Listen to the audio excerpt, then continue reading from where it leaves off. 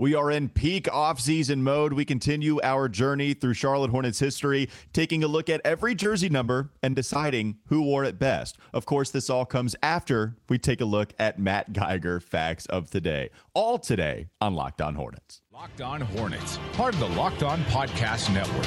Your team every day. In a minute, cuz we live.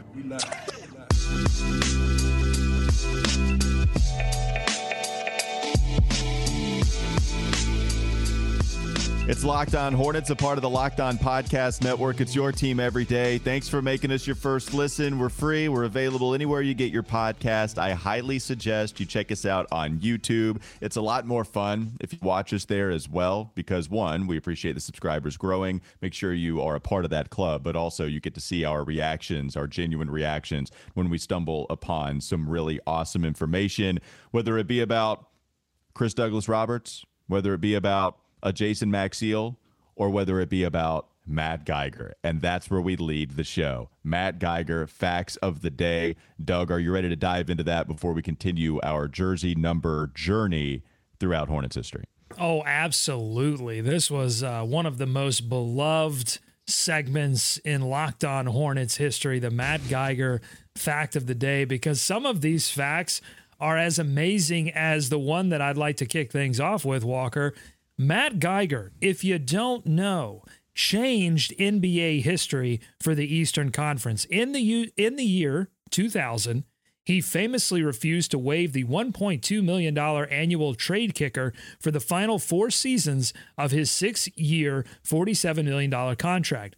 That move, Walker, stopped a trade that the Sixers had in place that would have shipped Allen Iverson to the Detroit Pistons. The Sixers, of course, with Allen Iverson, would go on to win the Eastern Conference Championship, and Iverson was the league MVP. But he almost did it in Detroit because of Matt Geiger. Well, and imagine the butterfly effect from that. Do we get the 2004 Pistons that everyone Probably not. loved, where they won without absolutely not. No, yeah, they won without a superstar, and that's the team everybody likes to go to as the prime example of that. Yes, Matt Geiger, we appreciate you. What other Matt Geiger facts do you want to do? How do we want to do this? Like, we don't want to do a whole segment on this, right? We want to give you a few, and then we want to sprinkle them in throughout the show, or do we want to have a full segment? Well, I'd like to give. I think I owe people one from his time in Charlotte, and I want to do it. This is one that we've never aired on this show. That was one that I dug back into the archives, that Eastern Conference one. But this one, I'm actually putting my purchases to good use. I've been gobbling up these, what do you call them, media guides. So I've got this one here from 1997, 98. Look at that. And look at Matt Geiger. Oh, yeah. Just the Geiger counter. Staring intensely into the camera. The camera has focused on the bust of Matt Geiger, and he is angry. He is staring at me. I will see that in my nightmares later on. I am 7-footer. I'm petrified of big Matt guy, Geiger. 245, 7 feet tall. If you didn't know, Walker, he was acquired with Glenn Rice and Khalid Reeves in that trade with the Miami Heat, that famous trade that sent Alonzo Mourning to the Heat in 1995. That's how Geiger got to the Charlotte Hornets. Probably a little bit of an afterthought, right? And the deal, because, I mean, Glenn Rice was the big prize. Yeah, Glenn Rice was the big prize, but Matt Geiger went on to have some contributions as well. All right, here's the fact of the day for Matt Geiger. Are you ready? This is from the 1997-98 Hornets Media Guide. Matt Geiger owns and operates the record label MG 2020 featuring rap group D-Monet. I can honestly say I've never heard a song from them. We need to look them up, though. I need to see what their discography I will look you up. I'll give you a track listing for D-Monet. Then also at the very end of this, I'm not kidding, at the very end of this personal blurb on Matt Geiger, it says, after that, it says, ... single. I don't think that's referring to D-Monet and a single. I think that's I believe that's referring to Matt Geiger being single, which is not something you typically see in this. Which makes me wonder if Matt Geiger went to the PR people and said, "No, I would like to use this as my personal dating service. Please put that I'm single." The funny part there is ... Did he say, "Can you just go ahead and put that as just a way to kind of creep?" Well, no, that was the PR staff going, "We really don't do that." No, fine. All right. ... Single. Can we do a really quick rapid fire Matt Geiger looks like? Because I think Matt Geiger looks like one of the final bosses that you'll play in a video game on the end of your story timeline. I think he definitely looks like the bouncer at a country western bar. Like, that's a guy you don't want to mess with. He is gonna, you have too many Mickeys and he's throwing you out. Matt Geiger is one of the bad guys that's easily disposed of in Roadhouse. Patrick Swayze destroyed him in Roadhouse. That's true. Yeah, that's good. That's a good call. Matt Geiger, one of a kind. I also don't think he looks like Stone Cold Steve Austin. I think he looks like slightly chilled Steve Austin. Okay. All right, Matt Geiger fact of the day. What are we actually doing on this show? Let's do. Do you want to do one jersey number in the first segment, or do we need to move on? And do we just need to admit that we actually did a whole first segment on Matt Geiger? I think we have time for one number because the first one is going to be pretty easy. But let's. Did you? I wasn't listening because I was looking at Matt Geiger facts. Did you tell everyone what we're actually doing here? Okay. I got excited. I went straight to Geiger, man. That's what I did. I know. Well, that's okay. Sometimes you got to go straight to the Geig. I get it. We went straight to the Geig. Now we got to pull back and reveal to everyone what we're doing here. This is called Who Wore It Best. We're looking at every single Charlotte Hornets jersey number and asking who wore it best. Here are the rules as we discuss this. It has to be, we have to consider only the stats that they had while they were playing with Charlotte and while they were wearing that specific jersey number. So if they swap numbers, we can only take into consideration the stats and the feelings that are surrounding that particular jersey number. So we're asking who wore it best. If we have a debate about it, if we feel like there's a question, we will throw it to the audience in the form of a YouTube poll. So go to youtube.com/Locked On Hornets podcast, subscribe, like our videos, and go to the community tab where you can vote in the polls. So maybe we don't do this then. Maybe we just kind of do a recap real quickly and then move on to the second segment. And so let's do a recap. We've only gone through 4 jersey numbers to this point. And we led off with number 98. We gave that award to the only player that's ever worn 98 in Hornets history. That would be Mr. Arnaldus Kuboka. The emphasis is tough on that one. I've always pronounced it Kuboka, but then Basketball Reference tells me Kuboka. All right, then we go to 55, where there were 10 players in Hornets/Bobcats history to wear the number 55, one of the few double-digit worn jerseys there. A lot of no names, really, but we ended up giving this award to Chris Douglas Roberts in a slight upset. Memphis Great, 2014. We go to 54. This was no contest. As much as we gave some love to Jason Maxiell, it ends up going to Lee Nailon, wearing it for a couple of seasons. And finally, number 52. It was the featuring the man that we talked about before we even talked about this segment. The one, the only Matt Geiger wins in a landslide. But Chucky Brown also there. Todd Fuller had a cup of coffee. Otis Thorpe. We had a good conversation about Otis Thorpe, and he ended his career in Charlotte. Long career. How about 2 former members of the NC State Wolfpack donning 52 for the Charlotte Hornets? All right. Those are the first 4 numbers we got to. We will continue on this journey in the next couple of segments. Coming up next on the Locked On Hornets. Don't go to sleep on the Hornets just yet. I don't know if it was 53 or 52. I forgot the graphic already, but we will continue to look at some of the best jersey numbers in it's Hornets. 50. It's not 50. There's been no 50. One of those. There's no 53. There's no 51. We got to just jump straight into 50. All right, we're getting through 50. the 50s. My favorite number, by the way. Molly Shannon's as well. It's 50. All right, betonline.net is your number one source for all your betting needs and sports info. You can find all the latest sports developments, league reviews, and news, including this year's Major League Baseball season. BetOnline is your continued source for all your sport wagering information, including live betting, esports, and scores. BetOnline.net remains the best spot for all your scores, podcasts, and news this season. It's the fastest and the easiest way to check in on all your favorite sports and events, including MMA, boxing, and golf. Head to the website today or use your mobile device to learn more about the trends and the action. Bet online, where the game starts. We get through the 50s. Coming up next, Locked On Hornets. Is Locked On Hornets. They're running their rookies to Greensboro. They're driving them to Greensboro and then driving them back the same day to play in an NBA game. I cannot wait until the Hornets load manage. It's time for more of the Locked On Hornets podcast. That bump made me realize, by the way, just some house cleaning. I accidentally said in the last episode Nick Friedman was a head coach for the Swarm. That actually never happened. I made that up, and I apologize. That's a bad mistake.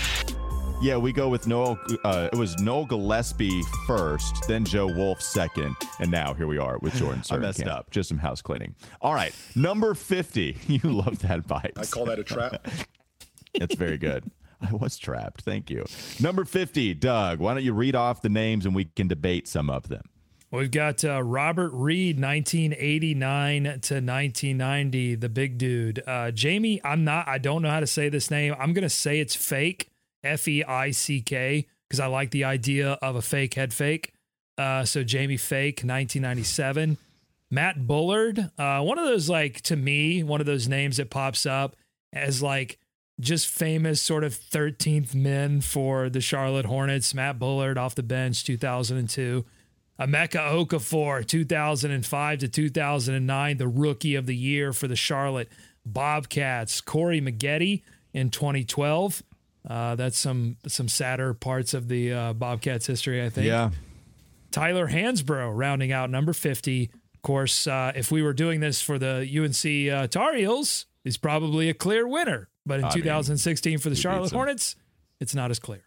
Yeah, it's definitely, well, it is clear, just in the wrong way for Tyler Hansbrough. He doesn't win that. It's pretty easy. It's Emeka Okafor. Right, for sure. It's really easy. I'm going to go and play this out. It's over. It's Okafor. I do want to give some credit to Corey Maggette, who comes in an awful situation and plays well for the Bobcats in 2012, put up a really good stat line for them, and moves on. He's bounced around at this point in his career. But if you look at the 1 year, yeah, we'll bring it up on Basketball Reference. You can check this out. I'm looking at Corey Maggette.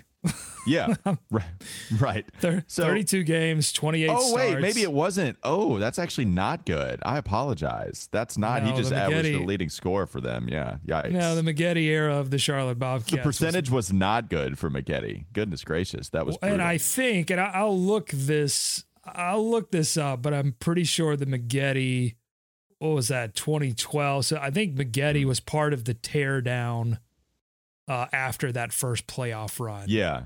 I'm not as in the every Hornets box score process is me learning about Hornets history and Bobcats history, and I'm certainly less tuned into that era of Bobcats basketball. I started tuning back into the late Bobcats era. So yeah, but I think Maggette was part of that teardown. You know, I remember that era going like a little differently, at least the Maggette small sample size era, just because he was somewhat of a name on a team that was moving away from, you know, anything great via basketball. So yeah, Corey Maggette, he's not going to win this one. Emeka Okafor, he takes it away. We talked about Okafor a little bit. I think one of the things about Okafor, Doug, is that jersey was seen everywhere from Bobcats fans, seeing everybody have the orange and the white number 50 Charlotte Bobcats jersey. He was the first player fans embraced because at that time, he was probably the only player worth embracing, second overall pick.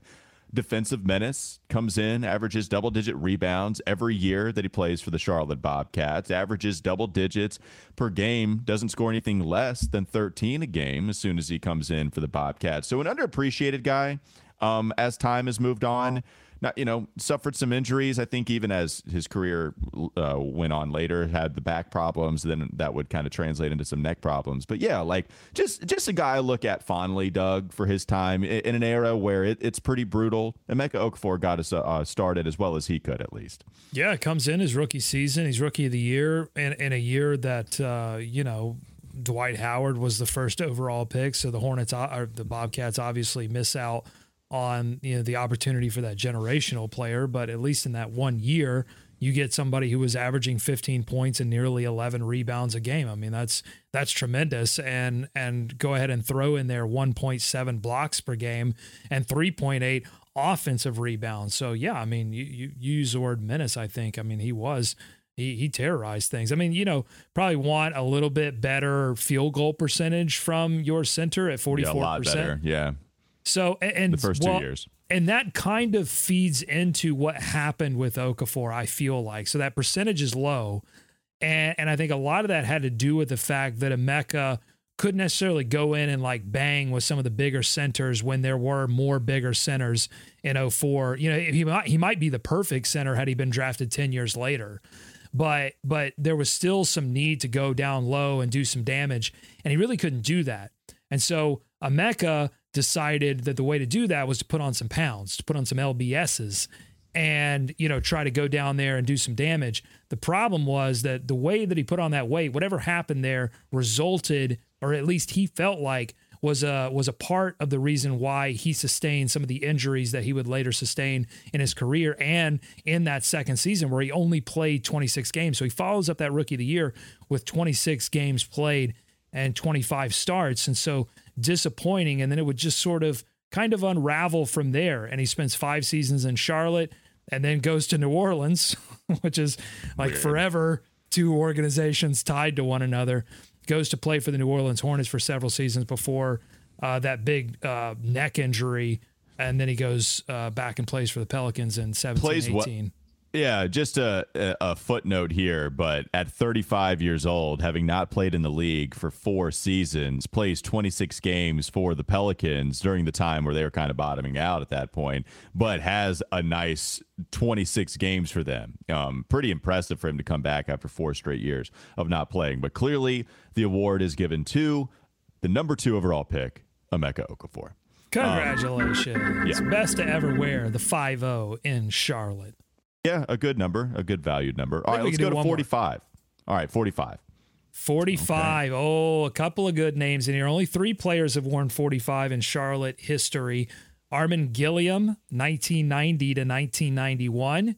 Eric Lechner, 1991. It says through 97. I don't think he played all the way. Come on, Basketball Reference. You are killing me right now with this. It's just the way this Basketball Reference is hard.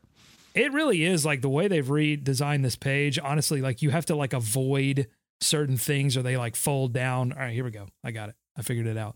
Yeah. So he didn't spend all that time in Charlotte. He was with Charlotte from 90 to 92 and then had one more year, 96, 97, where he only played one game. Yeah, it's a weird. Yeah.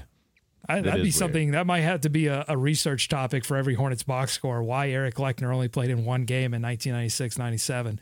But so the majority of his time, Lechner was 90 to 92. And let's see, 40 games, 59 games. In that first year, he averaged 18.6 minutes, almost 6 points a game in that 90-91 season.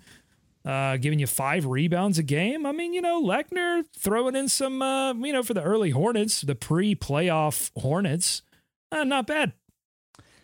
Solid, but clearly not going to be the best player in Hornets history to have won number 45. I want to get to Chuck Person in just a moment, but clearly the award goes to Armin Gilliam, who at first I thought might be the most underappreciated Hornet of all time until I started to look at some of the things, right? I looked at Lee Nalon, decided to give the award to him.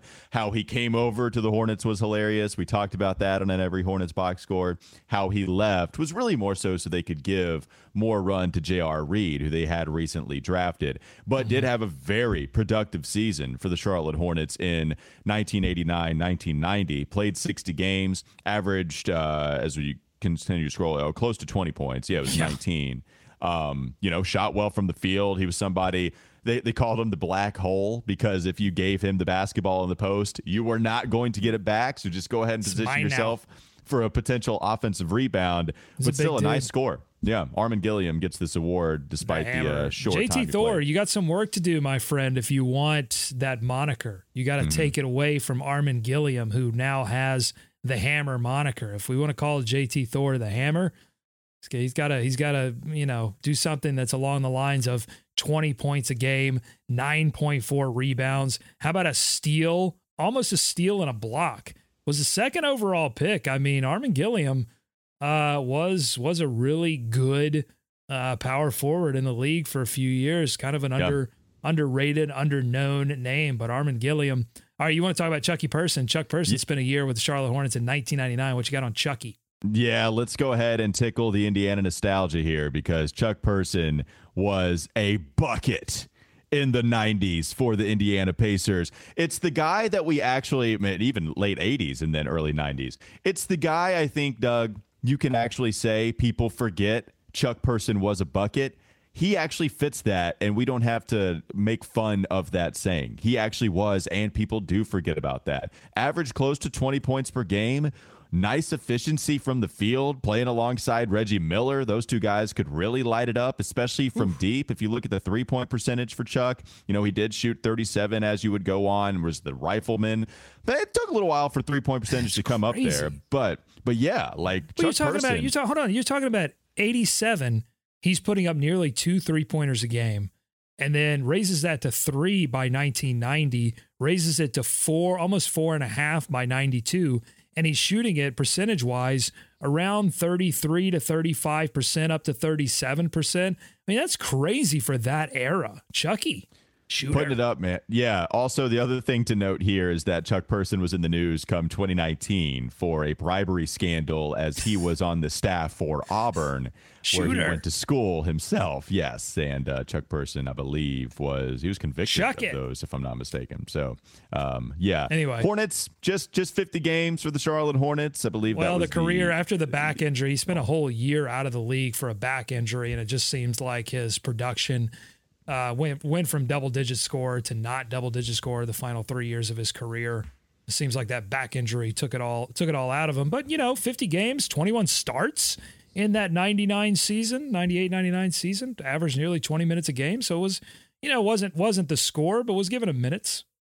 I would have, if you were to ask me, what do you remember from the Hornets era of Chucky Brown, or his time playing there, I don't know if I would have even remembered that he played there. It's like, oh wow, I forgot all about that. Chucky Person, yes, or Chucky Person. Yes, I saw Chucky Brown here on 52. Yeah, Chuck Person, number 45. Wouldn't have remembered him at all playing for the lot of Chucks. Chucking it up. We're chucking it up here. 52, 45, couple of Chucks. That's what we're doing. All right, coming up next on the Locked On Hornets podcast. Don't go to sleep on the Hornets just yet.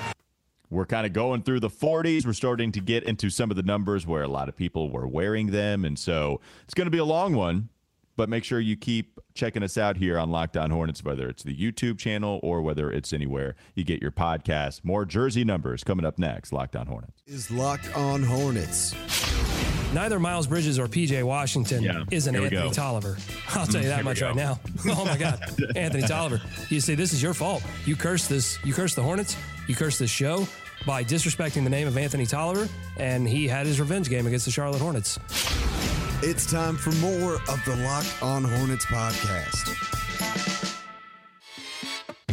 I think we have 2 Anthony Tolliver bumps that we could have gone to, but we go to that one. And yes, you might have guessed it. He's going to be coming up in the next jersey number we dissect to see who wore it best. Number 43, I believe, is next on the list, Doug. Well, I did play it. We will get to AT pretty soon, number 43. Okay. But first we got to do 44. I don't want to get ahead of ourselves here. That's fine. I just can't. That's fine. All right, let's get to number 44 before we get to some Anthony Tolliver stuff. Why don't you read off some of the names at 44 because there are a couple of interesting ones. Number 44 features the Gat Man, Kenny Gattison, one of my favorite Hornets of all time, 1993 to 1995, one of the great janitors, dirty workers, just the guy that goes in there and does the things that nobody else wants to do, the Gat Man. And then Derek Coleman, the one just wouldn't do the one thing that people wanted him to do, which is stop eating. 1999 to 2001, Derek Coleman. Sean Singletary, 2009. Dante Cunningham, 2011. Jeff Taylor, 2013 to 2015. And then finally at number 44, Frank Kaminsky, 2016 to 2019. Walker, before we get to who wore it best, I believe we have stumbled upon our first who wore it bust. Oh, yeah. I mean, I do think that Kaminsky probably got a little too much criticism. Like he wasn't good. I'm not saying he was good. He was written off very quickly.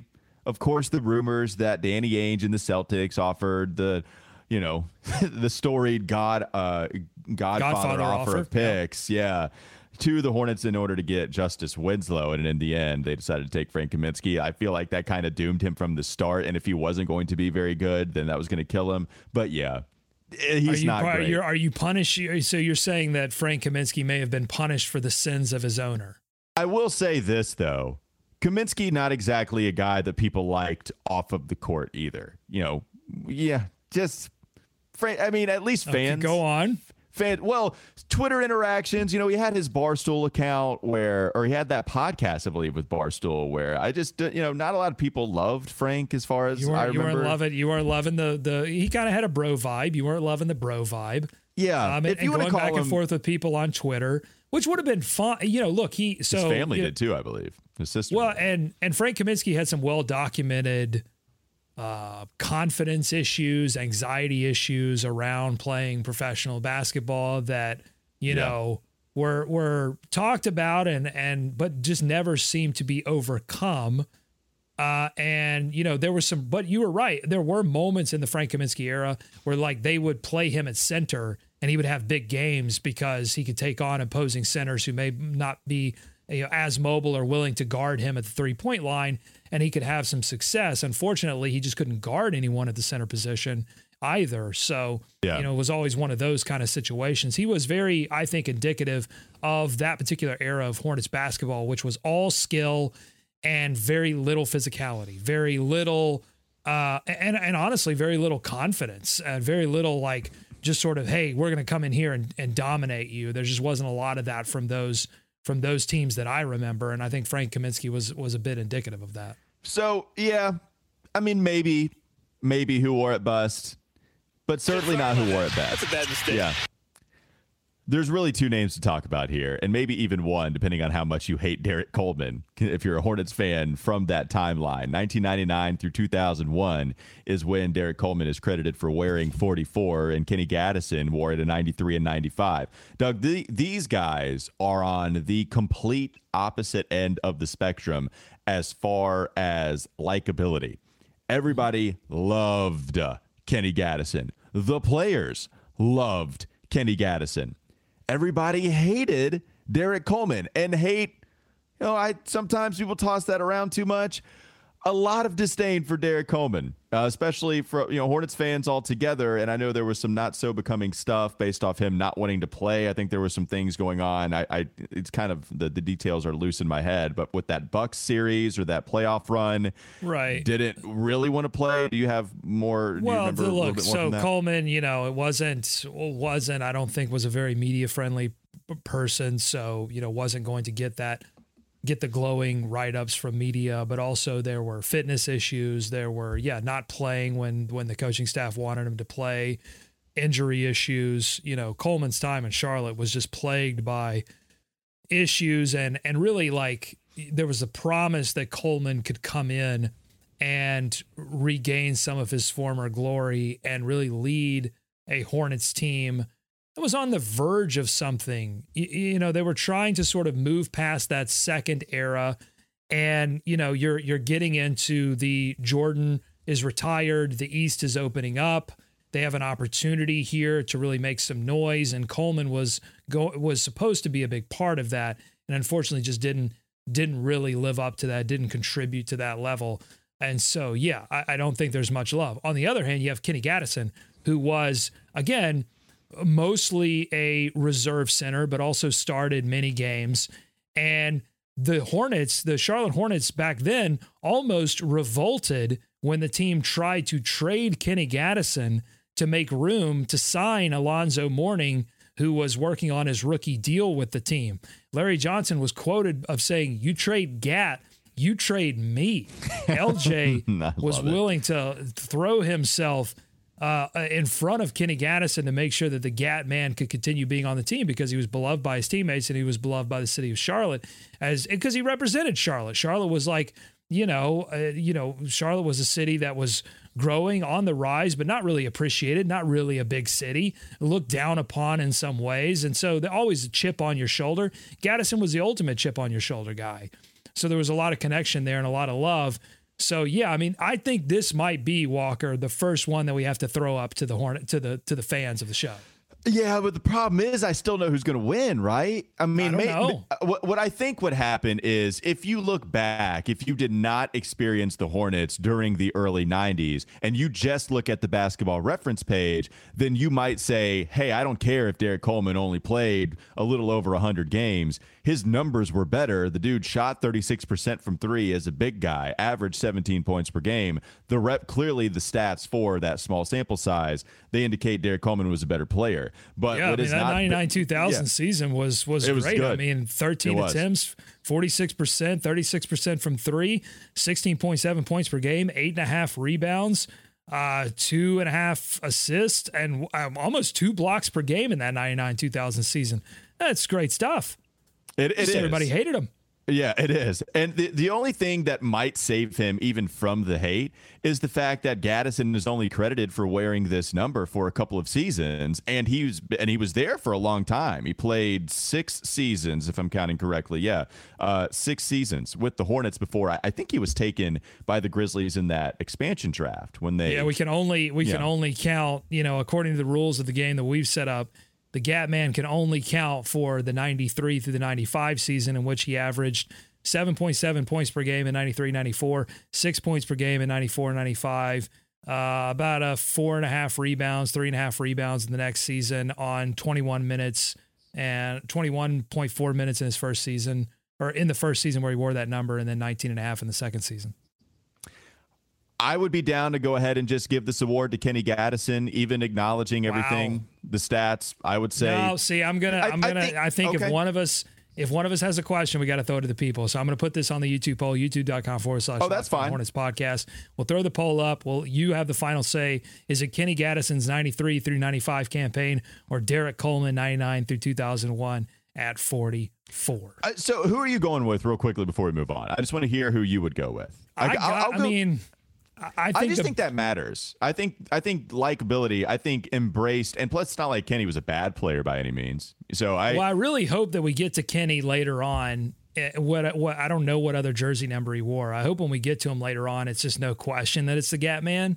But I really struggle. I mean, I think Derek Coleman, disappointing, but that 99-2000 season, he put in some numbers. It was the sandwich sandwich being an interesting word here because of Derek Coleman's inability to come into camp in shape. But sandwiched by 2 years where he was plagued by injury and not wanting to play. So yeah, Derek Coleman, tough. So you didn't answer the question. All right, we'll move. We'll move on. Was there a question? Yeah. No. Yeah. What? Oh, I forgot completely. I want to leave it to the people. I'm a man of the people. I believe in voting. I want to leave this to the people. All right. Yes, you are very democratic. Let's go do to one more. One more. All right. 43. It's pretty easy here. You can read off the names, but there's also a clear winner, even if it's not like and that guy played with the team for long. Yeah. 2006 to 2007. Charlotte Bobcats, great Jake Voschkel. No. It's 43. Let's read the names here. LaRon Ellis in 1994. Joe Wolf, 1995 to 96, would come back and be a Greensboro Swarm coach, was a UNC alum, one of the many UNC alums that have made their way through this organization. I have no idea why, but they do. It's just very much a trend. Who knows? Jake Voschkel, 2006-2007. I said that one. The other LJ, Linton Johnson, had a cup of coffee here in 2009. And then Anthony Tolliver, 1 year. That's so surprising. It feels like Anthony Tolliver played here for multiple years, but he did not. Anthony Tolliver, 2014, spent one glorious year in Charlotte, and that glorious year was 2013-14. And Walker's dropped off the recording. The power of Anthony Tolliver has dropped him out of the recording. I'm going to try to keep talking about Anthony Tolliver until he gets back. 2013 to 2014, Anthony Tolliver is, 2013-14 was the year that the Charlotte Bobcats went to the playoffs with Al Jefferson. There's Walker. He's back. Hey, buddy. You want to know what I did? Do you know what I did? I don't know what you did. You disappeared, and I was just trying to throw some juggling balls in the air and figure this thing out with Anthony Tolliver. I left you on the Tolliver Island, which I wanted to inhabit with you, but instead I accidentally pressed exit on my tab open via the software we use to broadcast this. So that's my apologies. I'm sorry to Anthony Tolliver too, because I just wanted to give him a whole bunch of credit as well. Knockdown shooter, man. That's what he was for the one season, the 41% from three. I'm sure you already mentioned it, but he's pretty clearly the guy despite only having played one season. Well, it's the year, it's the season too, right? It's 23-14. That's what I was getting into as I was trying to stall until you got back onto the recording. Was that 2013-14 was the year the Charlotte Bobcats under Steve Clifford made it back to the playoffs. So it's Tolliver, it's Chris Douglas Roberts, who's already gotten one of these jersey number awards so far. It's Al Jefferson, it's Kemba Walker, and just that one final glorious Bobcats run by Steve Clifford before. Or as they were preparing to become the Charlotte Hornets. But yeah, for Tolliver, 64 games played, was just a sharpshooter. Started 9 games, but 20 minutes per game, was a 41% three-point shooter, just knocked down. He gave you 6 points a game, but capable of dropping in 15 on 5 made threes. Like, that's just the kind of guy Tolliver was exactly what they needed on that team. Effective field goal percentage, 58.6%. My goodness. Not bad. Yeah, Tolliver. Love it. I want to see at the end of this how many of the players that were on that Bobcats team actually end up having these best jersey number awards, because Anthony Tolliver and Chris Douglas Roberts are two guys I did not expect to have that award, and yet here we are from that team. Yes, they are donning it, and we'll get a Kemba. Kemba Walker will get number 15. We're going to get there. I don't know. We'll see. Listen, Master P is sitting there. It's going to be a competition. That's so true. We'll have to debate it. But yeah, Kemba Walker 15, Marvin Williams at 2. It's going to be tough. It's going to be tough because he's got to go up against LJ. That's going to be difficult. Well, I don't think he wore that Bobcat. Oh, was that the first year of the Hornets? It was 13-14? No, it was Bobcats. Oh, yeah, you're right. Yeah, so yeah, Marvin Williams was the first year of the Hornets. It's all fuzzy around when they made the transition. All right. I have to look at that team. We can look at it real quick. Let's look at 13-14 and see if we think anyone might compete without knowing the jersey numbers. That's the weird thing about that's his game log from 2013. That's not going to work. We are limping here we out. Go. Oh, Josh McRoberts might have a chance with number. Oh, it does show their jersey number. So number 11. I'm trying to think of 11s that I can think of. Michael Kidd-Gilchrist at 14. Number Biz 9. Miyambo at 0. Yeah, Biz. What about number 9? I don't know who else wore 9, but Gerald Henderson. We're going to have to find out. I'm not going to look it up. Don't do that yet. This is all Luke Ridnour at number 13. I mean, you never know. Got traded a million times in 4 days. Ramon Sessions had 2 stints with both the Bobcats and the Hornets at number 7. Forgot about Ramon Sessions. Yeah, Cody. And I'm teasing ahead. Cody Zeller will be on the next time we do this. Cody Zeller at number 40. I'll have to see what's we're gonna have some. 40. We're gonna have some guys there. I mean, in 14, I can't imagine it is too popular, and so MKG might have that locked up. Man, we'll see. That it's gonna speak to the franchise's history if we have a bunch of those Bobcats. Don't worry about that. Let's just have fun in the moment. We don't have to worry about that. I'm having fun, but we can acknowledge what's real here, and it would be maybe a little disappointing. But we're gonna have fun along the way. All right, that'll do it for Locked On Hornets. We always appreciate your support, making us your first listen. Make your second listen Locked On NBA. It's your 30-minute daily update on everything taking place within the association. Have a great day. We'll be back with you tomorrow. Fun Friday. David Walker will join us.